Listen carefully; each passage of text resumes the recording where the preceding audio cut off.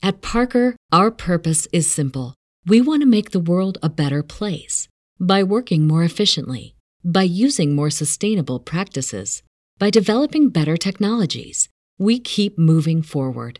With each new idea, innovation, and partnership, we're one step closer to fulfilling our purpose every single day. To find out more, visit parker.com/purpose. Parker, engineering your success. My Family Thinks I'm Crazy, a podcast where I, your host, try to give you some tips on how you can explain all this weird, wild, crazy conspiracy stuff to the people you love most. Because that's what I've been trying to do for the past 10 years with no success.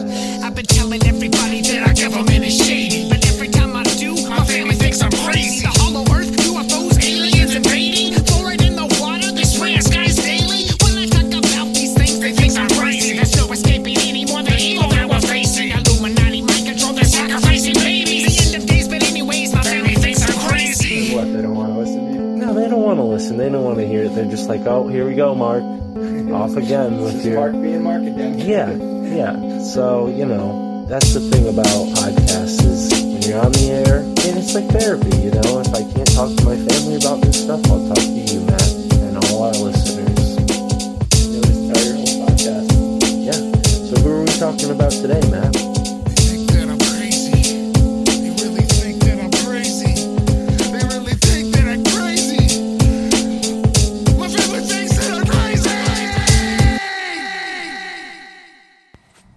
What is up, my fine friends, family, folks, and lovers of the other world, interdimension, multidimensional, all things esoteric and strange?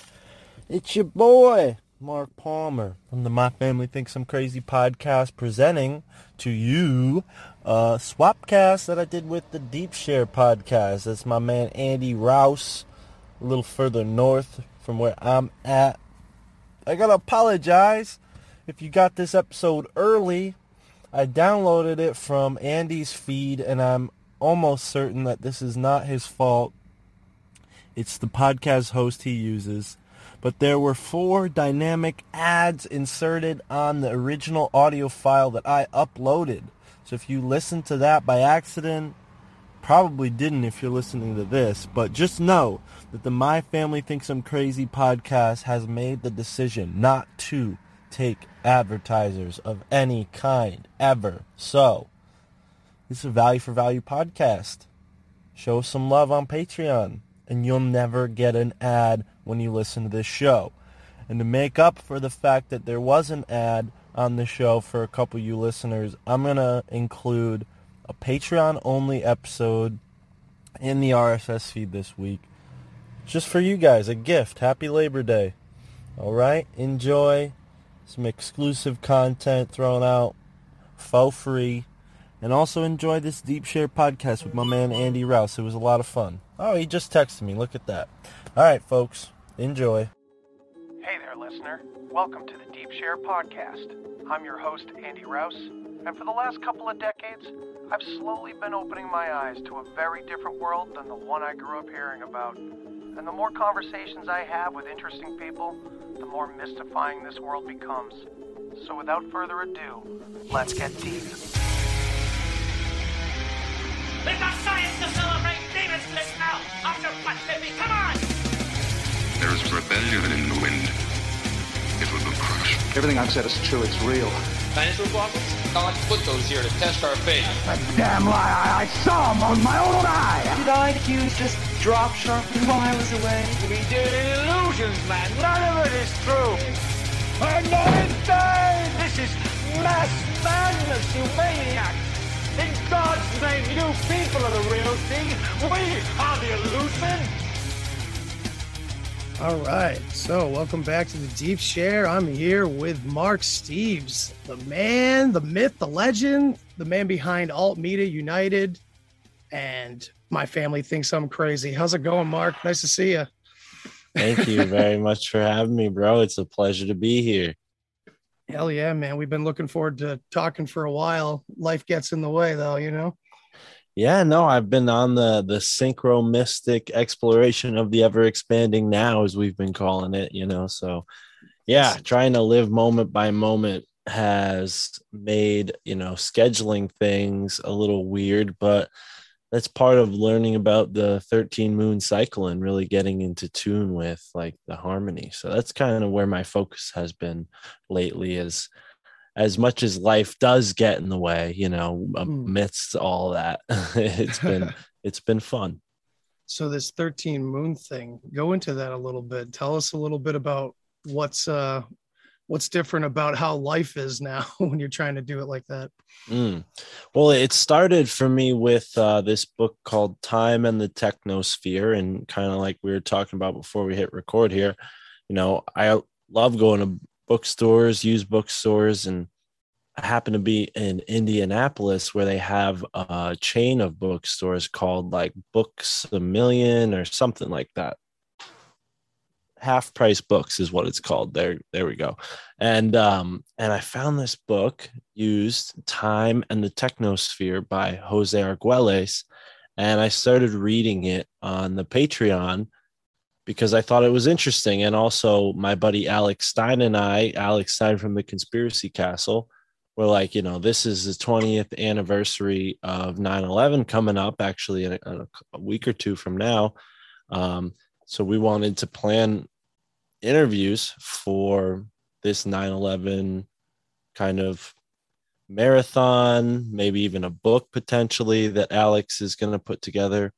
Wow. So this is all happening, and I'm like, all right, I want to participate in this. I want to have Alex interview me on the topic and possibly, add a piece of the mystery of 9/11 from like the more metaphysical side. Because what you might not know from the title Time in the Technosphere is Jose Arguelles is basing a lot of his theories in this book around 9/11 being a time when our universe, or the biosphere, the mental sphere, however you want to label it, there was an energy buildup that eventually led to this moment that was 9/11. And his theory is that the energy that was built up to that point through the industrialization of our society, this stress, this disconnection from the Earth's natural harmony, this is where, the source of that tension, and it just kept building and building and building and culminated to that point in September 11th, 2001. And he has a lot of theories on why it was that date, and the numbers are very complicated, so we won't go too far into that because I myself don't have all that remembered. But the larger point that was gathered was that we as human beings right now at this point in time, and he wrote the book I think in 2003, so it's almost 15 or almost 20 years really from when he wrote it. He was saying that we have this opportunity to get back into the 13 moon cycle, back onto that Baktun calendar that the Mayans had, which is the actual harmonic rhythm of our, seasons. Really, it should be 13 moons, and that's a year. So the fact is, with this Gregorian calendar, and then the subsequent calendars that came after that and before that, they have thrown us off of our connection with that natural rhythm. So part of learning and understanding the 13 moons is just trying to honor them and get into that practice of like, okay, the full moon's coming up, and at first we tried to rename every day of the week, and that became kind of tedious, but that's part of the playing around with these ideas and experimenting with them. So at this point, we've sort of resolved to like, well, we need to have our own house. And once we have that, then that will start the foundation through which this routine of really living in sync with the harmony of the 13 moons, You have to be able to really have domain over your sacred space, and where you live is sacred space, but it's hard to do that when you got, other people's energies and all that. So my lady and I were able to work together on this stuff, and she might jump in at some point here. But, the larger point is it really, all it takes is a choice, to go into this 13 moon cycle, having awareness of it and saying, okay, well, the full moon is here, the new moon is here, and I'm going to try to organize my days based on what the energy of that moon, full or new, where it is, whatever constellation is behind it, that has some information as to what's really going on in the spheres, or the flat plane, as I just had the David Weiss discussion, but whichever way you talk, or see the world, it's all affected, in a microcosm, macrocosm way. So by just observing these heavenly bodies, or, lunar body, or what, if it's a hologram, or, it doesn't matter if it's made out of cheese or whatever,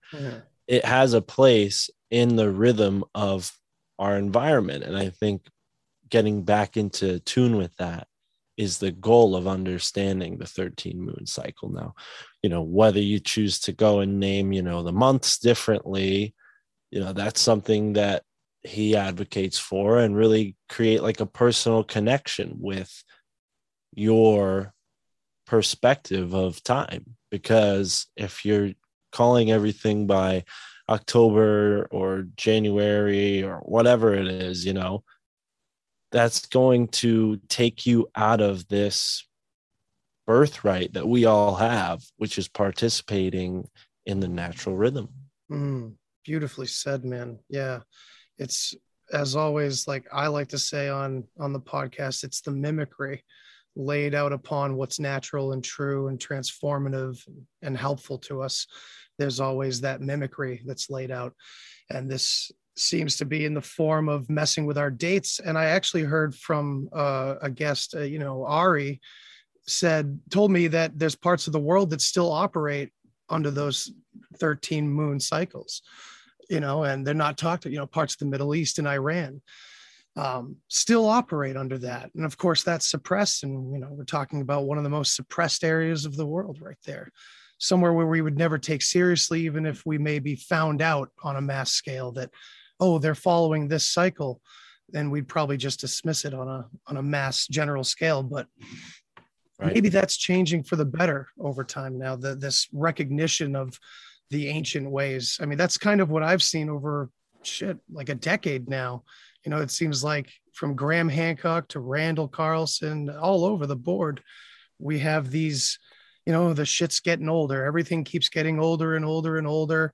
And it's all going back to these natural traditions and more, following nature and almost copying nature and honoring it in that way.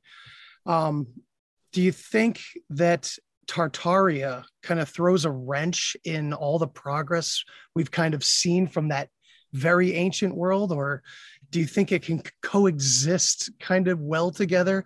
I wanted your perspective on that, because I know you've kind of dabbled in the same areas, Yeah, definitely. I mean, it's certainly fascinating. At first, the first time I ever heard anything about Tartaria, it was Max Egan on the Higher Side Chats. And I think even he mentioned something about it when he was on Tinfoil, but they focused more on like the fact that he was in Australia.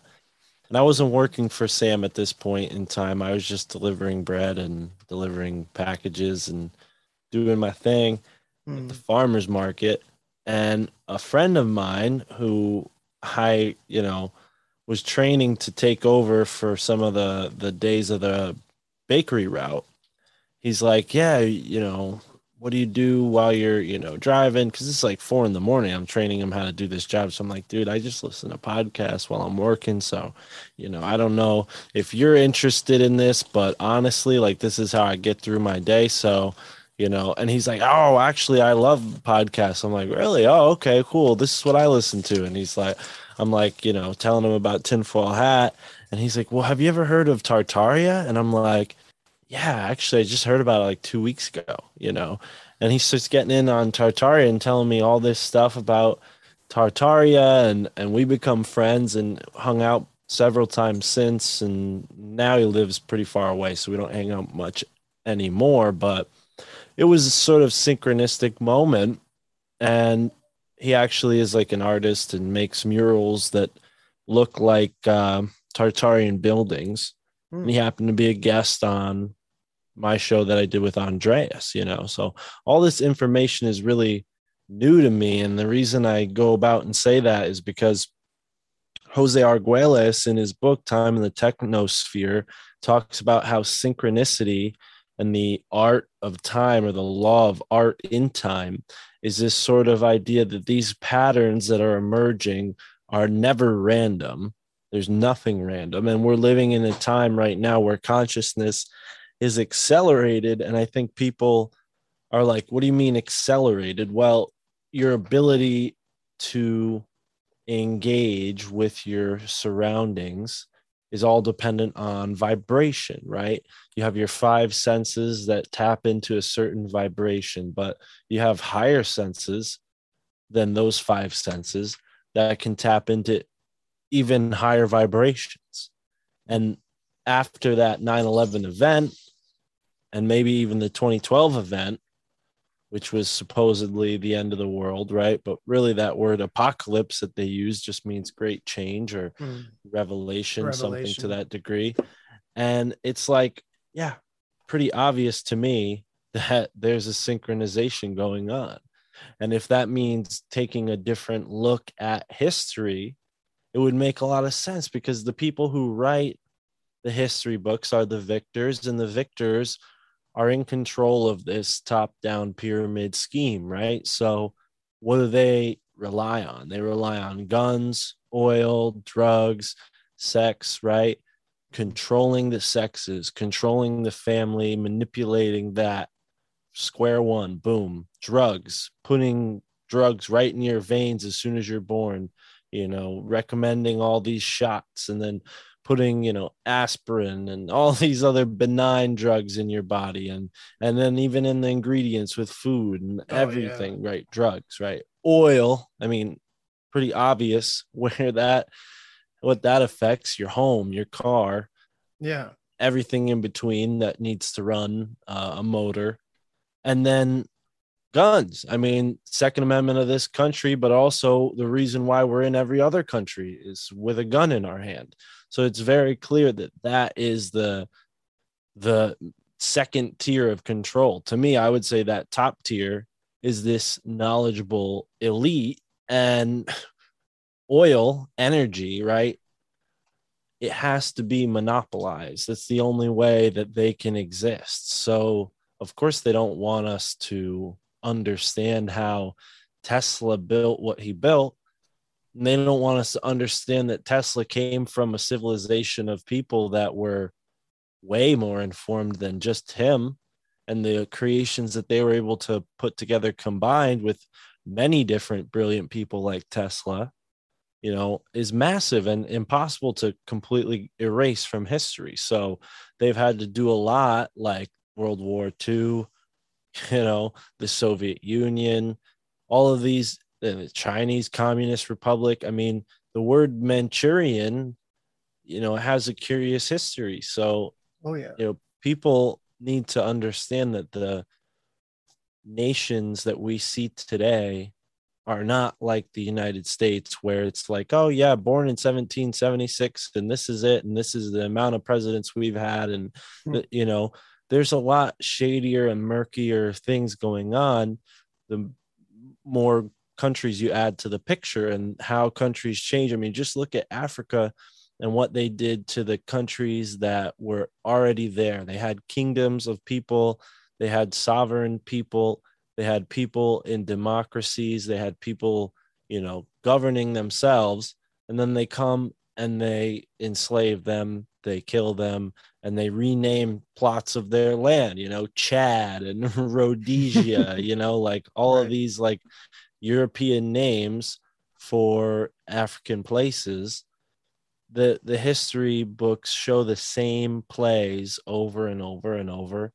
And to me, I don't know really any conclusions when it comes to Tartaria, but I like the fact that there's so many open-ended questions going on right now, and people looking at buildings with a new set of lenses and saying, oh, okay, well, maybe this building was dug out because there was a mud flood, whether there's geological evidence for that, I don't know. A guy like Randall Carlson would probably have more information on that than anyone else, but there's probably other guys out there who are inspired and are going to come up and bring some new evidence to the surface. But we can see that evidence isn't going to come from a place like the Smithsonian Institute, which, by the way, sponsors the History Channel, which plays Ancient Aliens over and over and over again. And they want you to believe in aliens, that aliens built the pyramids and aliens built all these structures. Why do they want us to go with that narrative? Why is that narrative all over the television? Not because aliens exist or not. That's not the point I'm making. But the point is the same thing that the flat earthers always say, is like, oh, they want us to think that we're meaningless in this meaningless universe on a meaningless ball. It's like, okay, well, we can still have a meaningful existence, but that doesn't mean the earth is flat. We kind of started this conversation talking about that because I just got off of a conversation with David, but still, either way, nothing against him. I actually really enjoyed talking to him, or listening to him rather.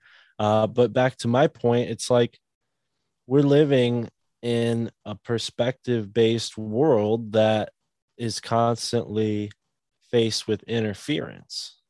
And, absolutely. When you can drop that history that you were given in school and really look at something for what it is and say, okay, well, if this stone is this big, how did they build it? Well, David Weiss, he was just telling me that according to him, this is an electric universe. And if that's the case, if you can give something a positive charge, it will supposedly weigh less, right? So there is science in that realm. And if we're living in this Tartarian universe where certain structures have the ability to channel electricity from the atmosphere and use that to power buildings, I mean, now we're talking a whole new paradigm where humans could have built the pyramids. Humans could have used a whole set of skills and technology based on a basis of knowledge that is lost today, because right now it's pretty much, believe us or you're screwed, believe us or face the gallows, believe us or get burned at the stake, believe us or be shunned, believe us or have a bad social credit score.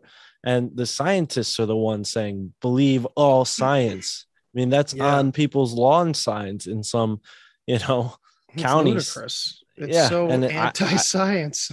And I think the most scientific signs are in the conservative areas where it's saying unmask our kids, because all the science shows that wearing a mask on your face is incredibly unhealthy.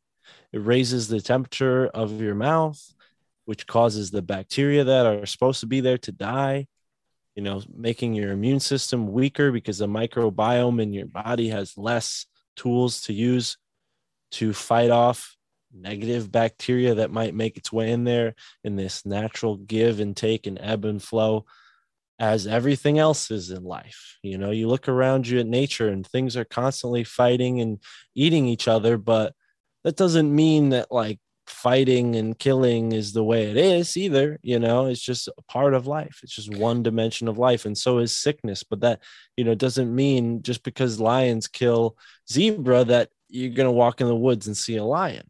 Same thing goes with this whole COVID thing. It's like we need our immune systems stronger and stronger, and part of that strength comes from having mental fortitude. And that's exactly what they're trying to take from us by constantly pushing this fear, fear on us. And fear is powerful. I mean, yesterday I was walking in a state park in Connecticut, and sometimes I think I'm not afraid of snakes, but I'm also like worried that I might step on one, just because it make sense. If you're going off trail, chances are you might step on a snake potentially. Who knows, right?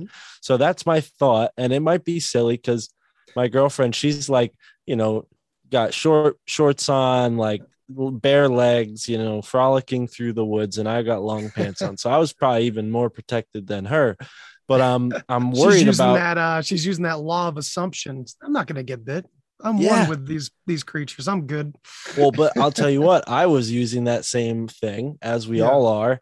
And less than 5 minutes into like going off the trail and just kind of following whatever path we followed, we come onto another trail, and sitting right on the trail is a massive water moccasin, like full too. Like he had just eaten like a rat and a frog and like whatever else. So he was just chilling, didn't seem like he was in the mood to mess with us, but we had to walk by him like within a foot of him just to cross the trail.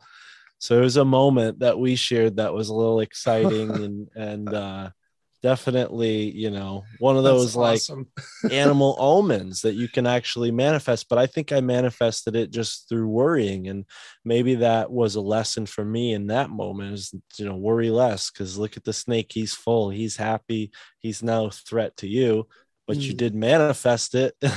Yeah. It's almost like, if you're nice to the universe, even when you do worry and you let those invading thoughts kind of get you, you can manifest stuff. But it's almost like the universe being like, hey, listen, we're buddies. All right. I'm not gonna attack you, but I'm here. So watch those thoughts. All right.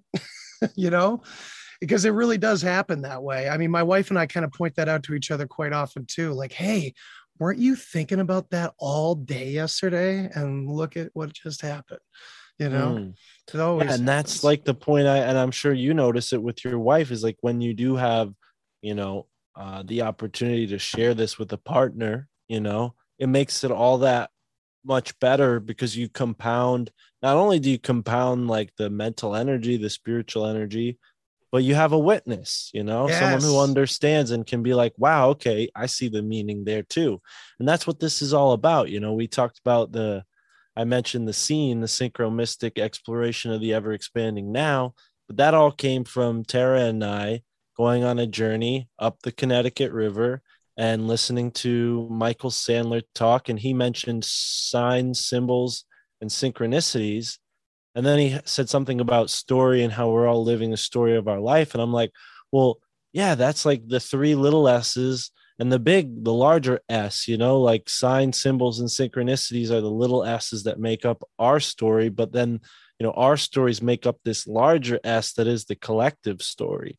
And I think what's so cool about knowing guys like yourself and Ron from New England and Michael Wan is like, we're all taking these different angles and looking into these things from different angles. And we all come from different walks of life, and we can all unfold this map and put together this puzzle together from those different corners, instead of one person just trying to, it's like unfolding a huge tent, but you only have one person. Like you have to go to each corner and pull it out. It's a lot easier when you have 4 people on each side to just kind of pull it out.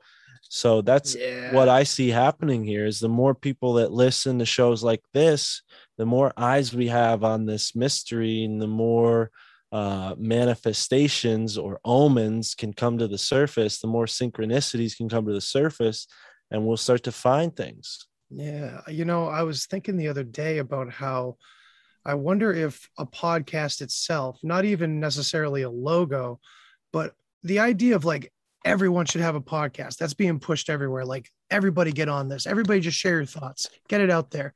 I wonder if these podcasts are in a way, a kind of intention, like a sigil of some kind in their own right. You know what I mean? I mean, I put this up here intentionally, I wanted this logo right here. Because I I don't necessarily dabble with a lot of that stuff, but I'm fascinated by it.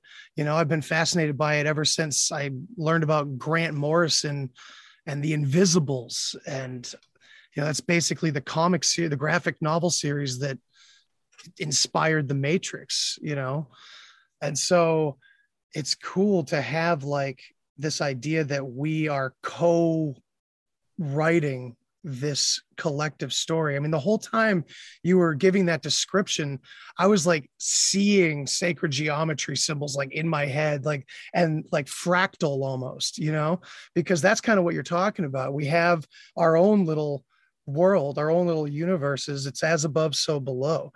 And are you into like the idea of like holographic universe as well by any chance, like David Talbot's work? Because I'm thinking like it all kind of fits together, it seems. I feel like there's multiple new approaches to like physics or the universe, like electric universe theory and the holographic theory. They work well together. They don't necessarily contradict one another. So it seems like we are kind of getting closer and closer to getting that tent set up. You know what I mean? The tent is almost there. Then we got to set up the air mattress. And then there's just there's so many layers to this, And as you said, unfolding, right? It's like that Eastern idea of the lotus flower. Let me ask you if you feel this way. As I research all these different lines of thinking, it never seems to end. There's always another corner to turn. You know what I mean? There's never necessarily, we never get the thing, we're always chasing it around the next corner, it seems. Yeah. I mean, maybe I'm too new into this or middle of the way to notice that yet. But I think it's important to define your goals, and whether that means, knowing as much as you can about alchemy or metaphysics or the occult. And I think when it comes to the occult type stuff, you find that a lot of this information comes from people like Crowley, who were just experimenting with this stuff themselves. They'd find an old book, they'd find these old practices, in these clubs where this information is circulated, secret societies and whatnot. And it was all a matter of experimentation. And I think that's where we are right now. Like you mentioned, everybody's going to have a podcast, but it is intention setting, especially when you consider that if you speak about something and it goes out to as many people as it does for some podcasts, that's your intention multiplied by however many people listen to it with a positive attitude or mindset at the very least. Yeah. Somebody who listens with a negative mindset, I don't know. I mean, maybe, but I haven't done like a double blind study. But I think there is, like with what Lynn McTaggart talked about when she was on the Higher Side Chats and the power of 8, you have this threshold, where people are able to combine their mental energies or spiritual energies towards one intention. So that's why, like on my show, I've been telling people a little bit about where my girlfriend are at right now with this bus, because I'm like, people at least will hear that we're looking for a bus and put some intention into that, positive intention, and maybe even be so kind to throw us some money, because that's not cheap. But we did find a bus after talking about it.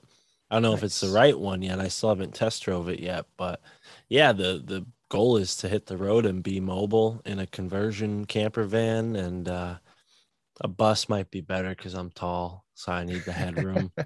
But yeah, we'll see. But that's the thing, man. It's like once you get out on the road, there's so much randomness that occurs that I think you really start to accelerate your capacity for synchronicity. It's like that journey I went on that I was beginning to tell you about. We were on our way to the Porcupine Festival in Lancaster, New Hampshire.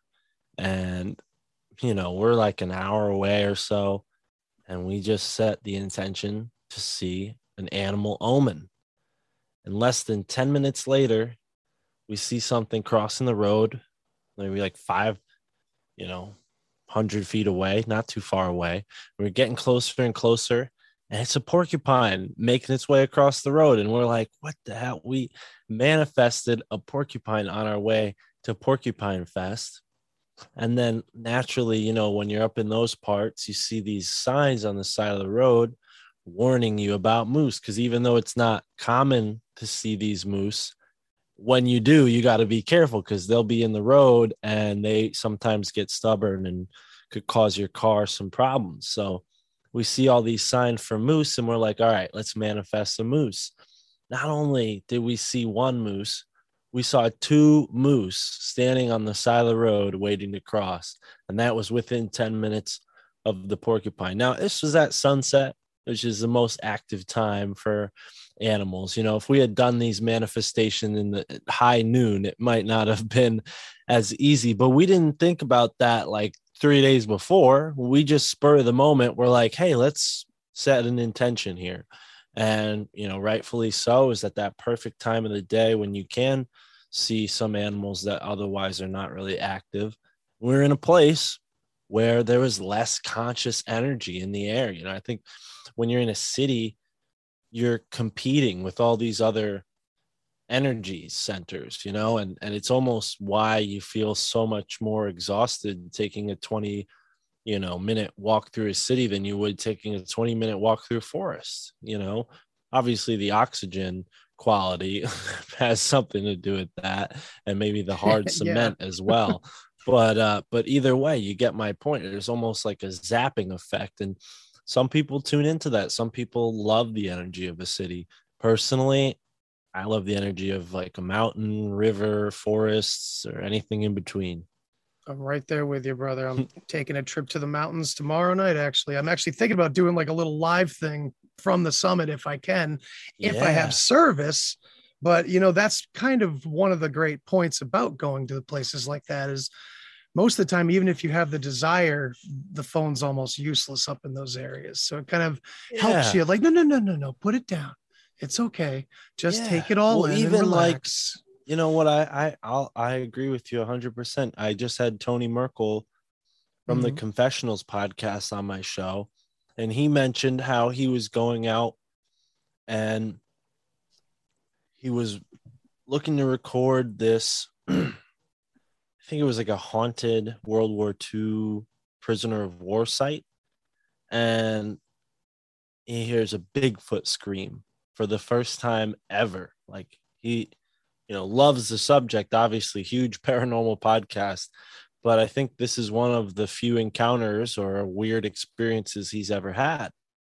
Maybe we didn't get into all of them, or maybe I just don't remember. People can go listen to that show. But either way, he mentioned hearing the Sasquatch scream. And when he went to look at his equipment, he noticed that his microphone cord had broke. And my theory that I posited during the conversation in the moment was like, well, do you think that possibly the fact that your microphone equipment broke, that gave way on an energetic level for that experience to happen? Because you hear that often with these cases where people like have something happen and they find out there's an equipment malfunction. We were just talking with David Weiss about how we're living this electric world. Everything's electricity. You and I just talked about that with Tartaria. I firmly believe that. I mean, this lamp next to me shocked me the other day. And I felt the electricity, it didn't feel good, but that's like, proper current, proper voltage and all that. I'm not the right, capacitor for that amount of voltage. So it hurt. But either way, that's like what we're living in. And I think Sasquatch is tuned into that even more. And when you have that equipment on you or a phone, it almost gives them the signal that you are not someone to be interacted with, because their whole motive is to be, stealth or unseen. They're not particularly happy with human beings. I had a guy named Seb who was just on my show. Again, also unreleased episode, but it might be out by the time this is out. And Seb said he had an astral connection with the Bigfoot. The Bigfoot said, we're not happy with humanity, you know, and take that for what it is. And folks can listen to his story for what it is. But that makes a lot of sense to me, you know, that these beings are living in a sort of higher vibrational state than what we normally typically interact with on a day-to-day basis. But when we go out into these wild spaces, the energy kind of pulls us in because things are vibrating higher up there. When we tune into that, maybe those electronic devices, they get, you know, affected in a bad way by this high energy, or, you know, when they're around, it just kind of drags your energy down too. I mean, they do say it's like dirty electricity that we're dealing with here.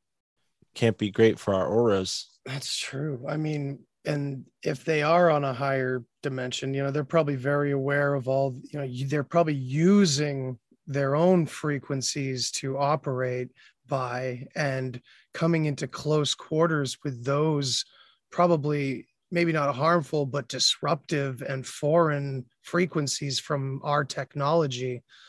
Yeah, I could see that definitely being something that they would push against and stay away from as much as possible, you know. It's interesting. We've been going every which way in this conversation, and that's awesome. Like, we haven't really covered anything like I specifically set out to cover.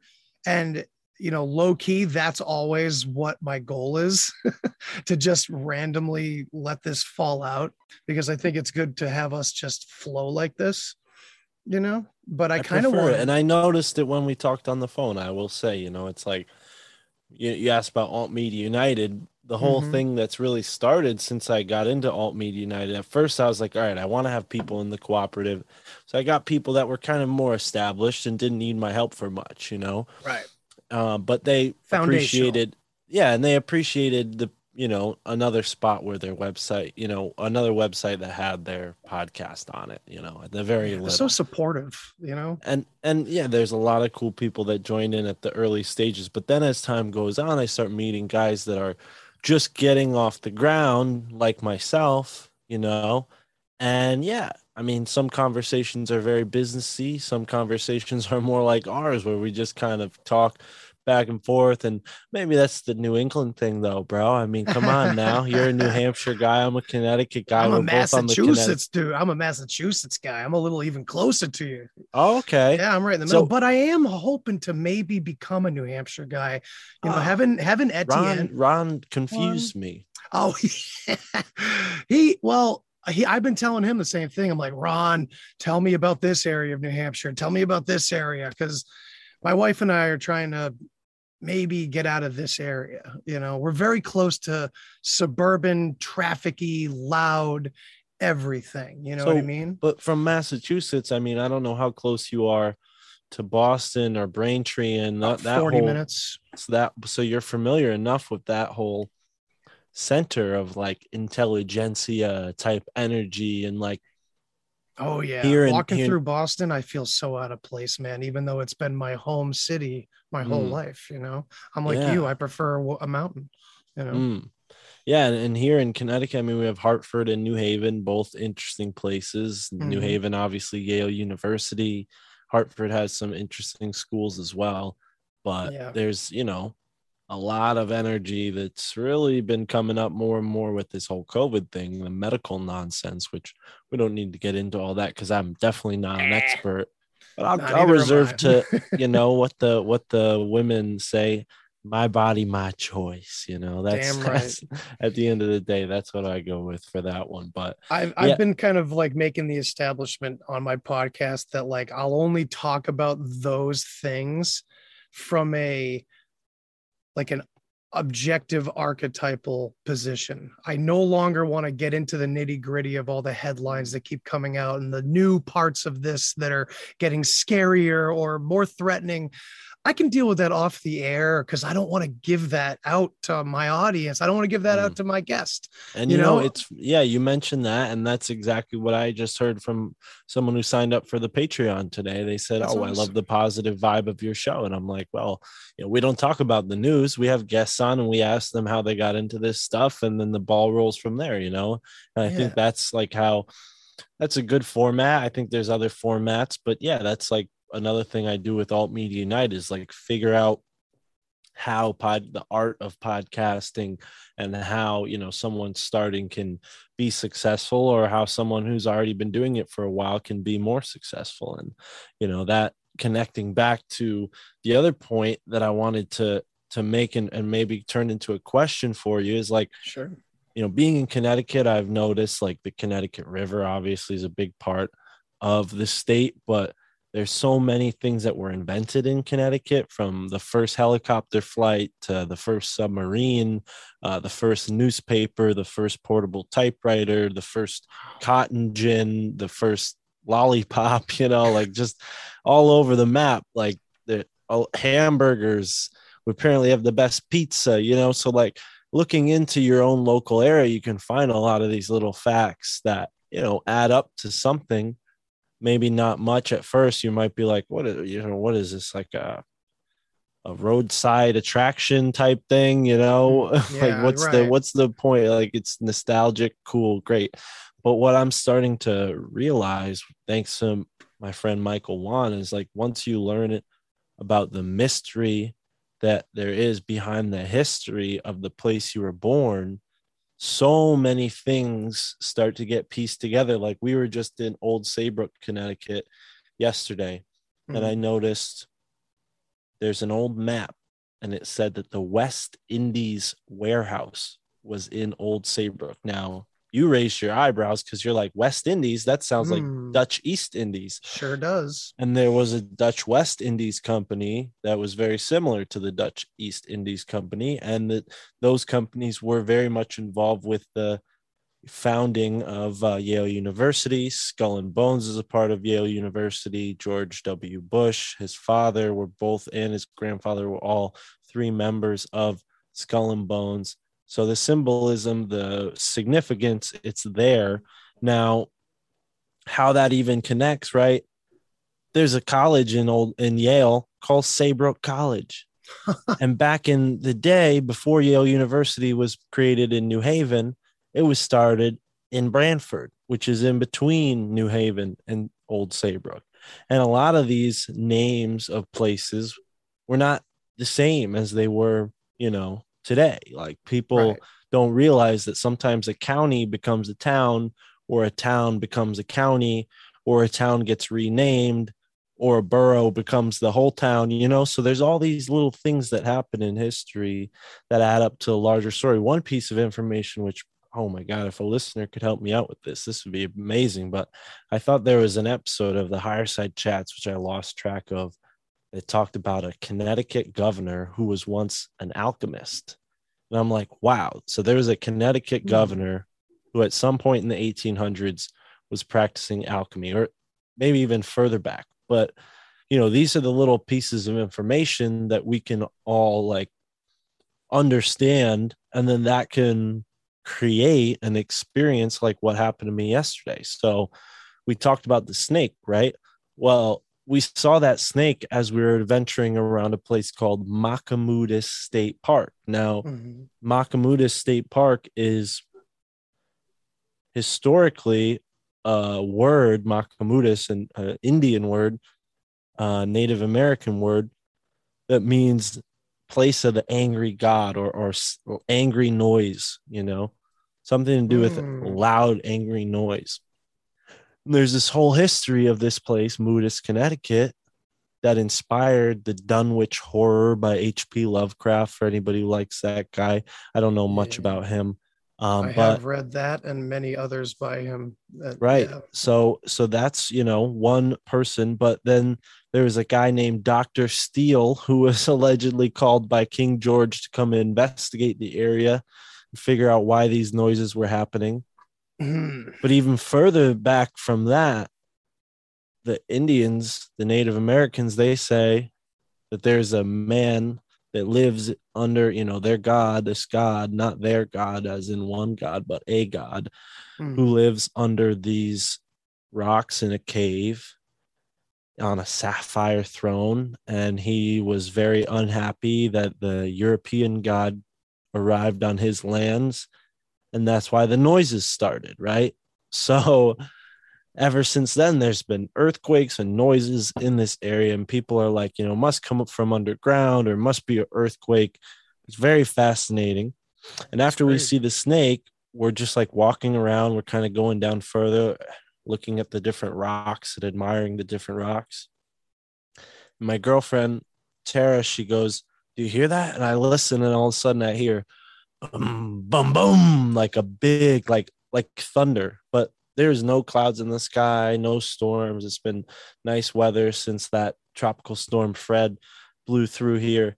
But yeah, man, we heard the moodest noises, and it was just, the right place, the right time, and knowing that history that put us in that spot and having that experience, Absolutely. And I can't say much more than that, other than it was definitely stunning in a way, and worthwhile, definitely like tangible enough to be like, wow, okay, that wasn't a truck driving by, that wasn't a motorcycle, it definitely wasn't thunder, because that has its own ring. It was a clear rumbling, real rumbling, almost like rocks falling in a hollow place underneath the earth, And, when we get back into the hollow earth stuff, it's like, yeah, I'm sure, especially on a place like a river, that there's some hollow caves or other special areas.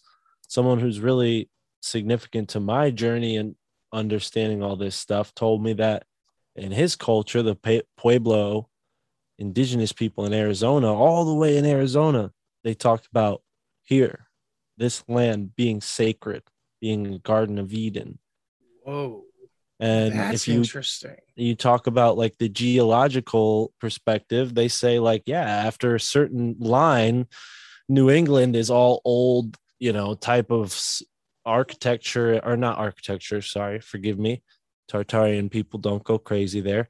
And they talk about how the geography and the geology and the flora and the fauna are very similar to what was in North Africa, because this part of this land was in, if you believe in the whole Pangea thing, a part of that whole connection, where you can kind of see how South America looks like it once fit on Africa.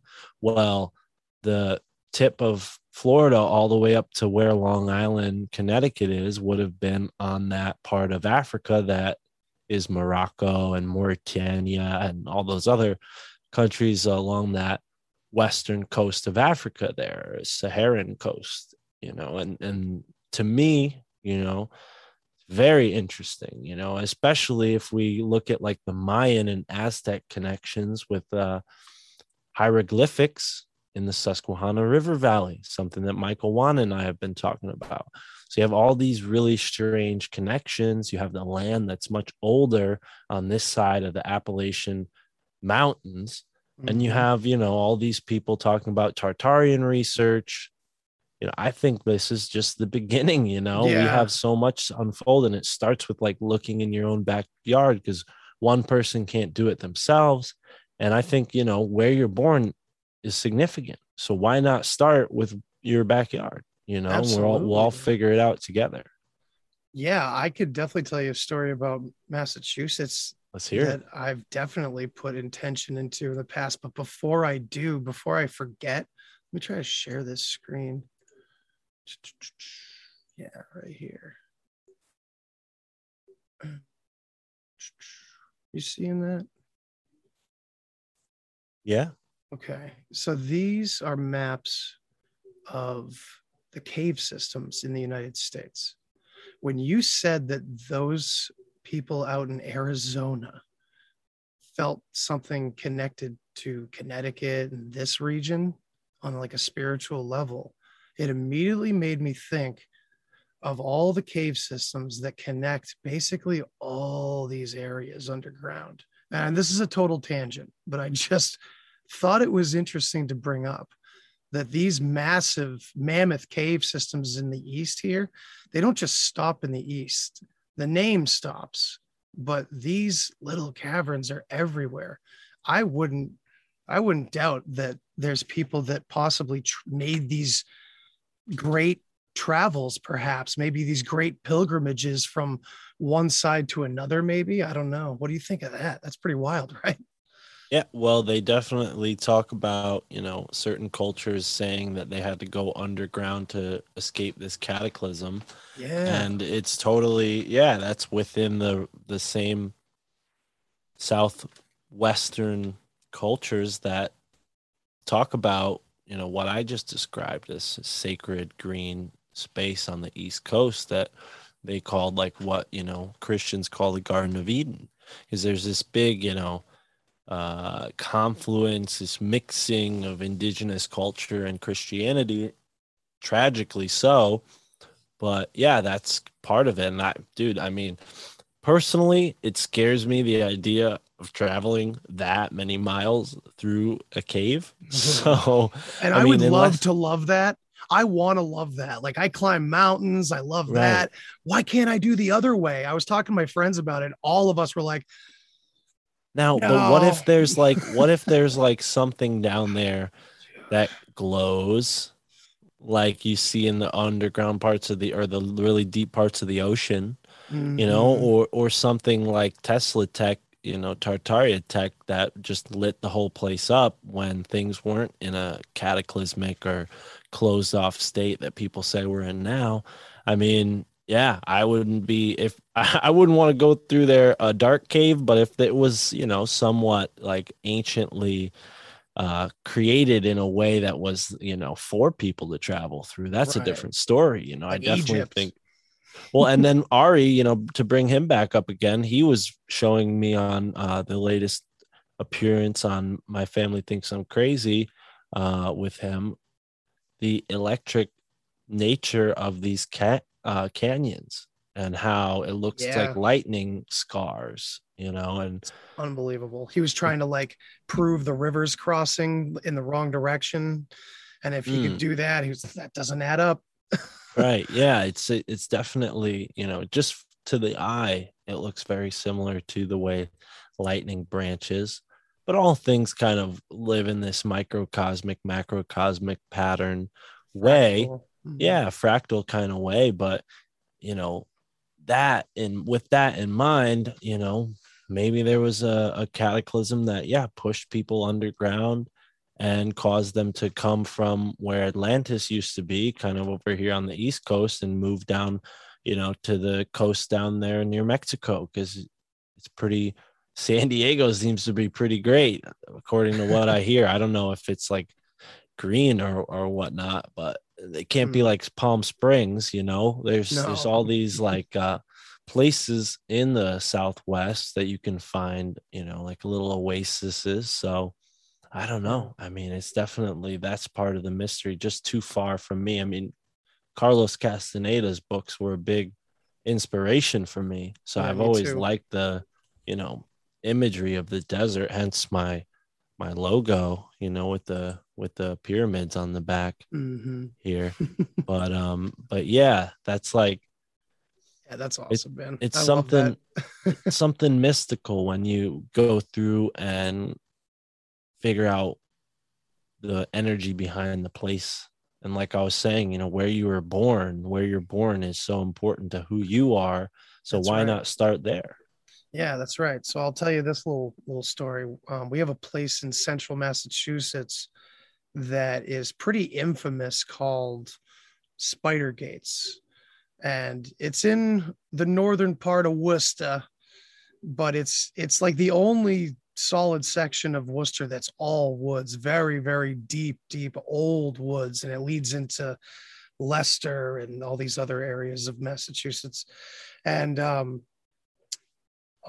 I believe a child or a very young teenager hanged himself back in the 80s. And so it probably left a, you know, probably an energetic scar there, if anything, But back then, when I was a teenager and Spider Gates was the creepy place to go, and the cops will get you. So, you had to organize like a SWAT team. You're getting dropped off here and you're going to get picked up here. And none of us had cell phones. So, so the thing is, when we went there and we would sneak in there and stuff, I only went there a couple of times as a younger person, but we literally, I mean, looking back, completely created basically a psychosis amongst ourselves and terrorized each other completely on accident because we just brought that energy in. The first time we went in there, it was the place that all the older kids had talked about, you know? And so we were like, oh my God, we're really doing it, man. That kind of feeling when you're younger and you're actually doing something completely crazy and you're like, wow, the adrenaline's pumping. You're an idiot. You're young. So we just completely freaked out. We ended up running out of there after my friend got wind of us being terrified. And he always likes to play almost like the trickster god in every situation. So he ended up kind of disappearing for a few minutes and suddenly showing up next to us, all hooded up, and, you know, literally just gave us that one last jolt to send us over the edge. And we all just ran screaming out of the Worcester woods. And it's just funny to think back on it like that, because now I understand what was happening, because in the time we were all completely terrified. We didn't know if we were going to run into Satanists or, you know, the rumors were insane about that place. So we just were jacked up on the myth, the mythologos, whatever you want to say about the place that we were in. I can see that now, and it's pretty wild. But, you know, looking back at that place in general now with a more broad perspective and going back there, it's an absolutely beautiful little haven in the middle of nowhere. And the sounds of a big city that surround that area have no impact whatsoever on that thick woods. And you're looking at stones with writing on them from the 1600s from your area. You know, it was really pretty amazing to think of it that way instead after all those years, you know?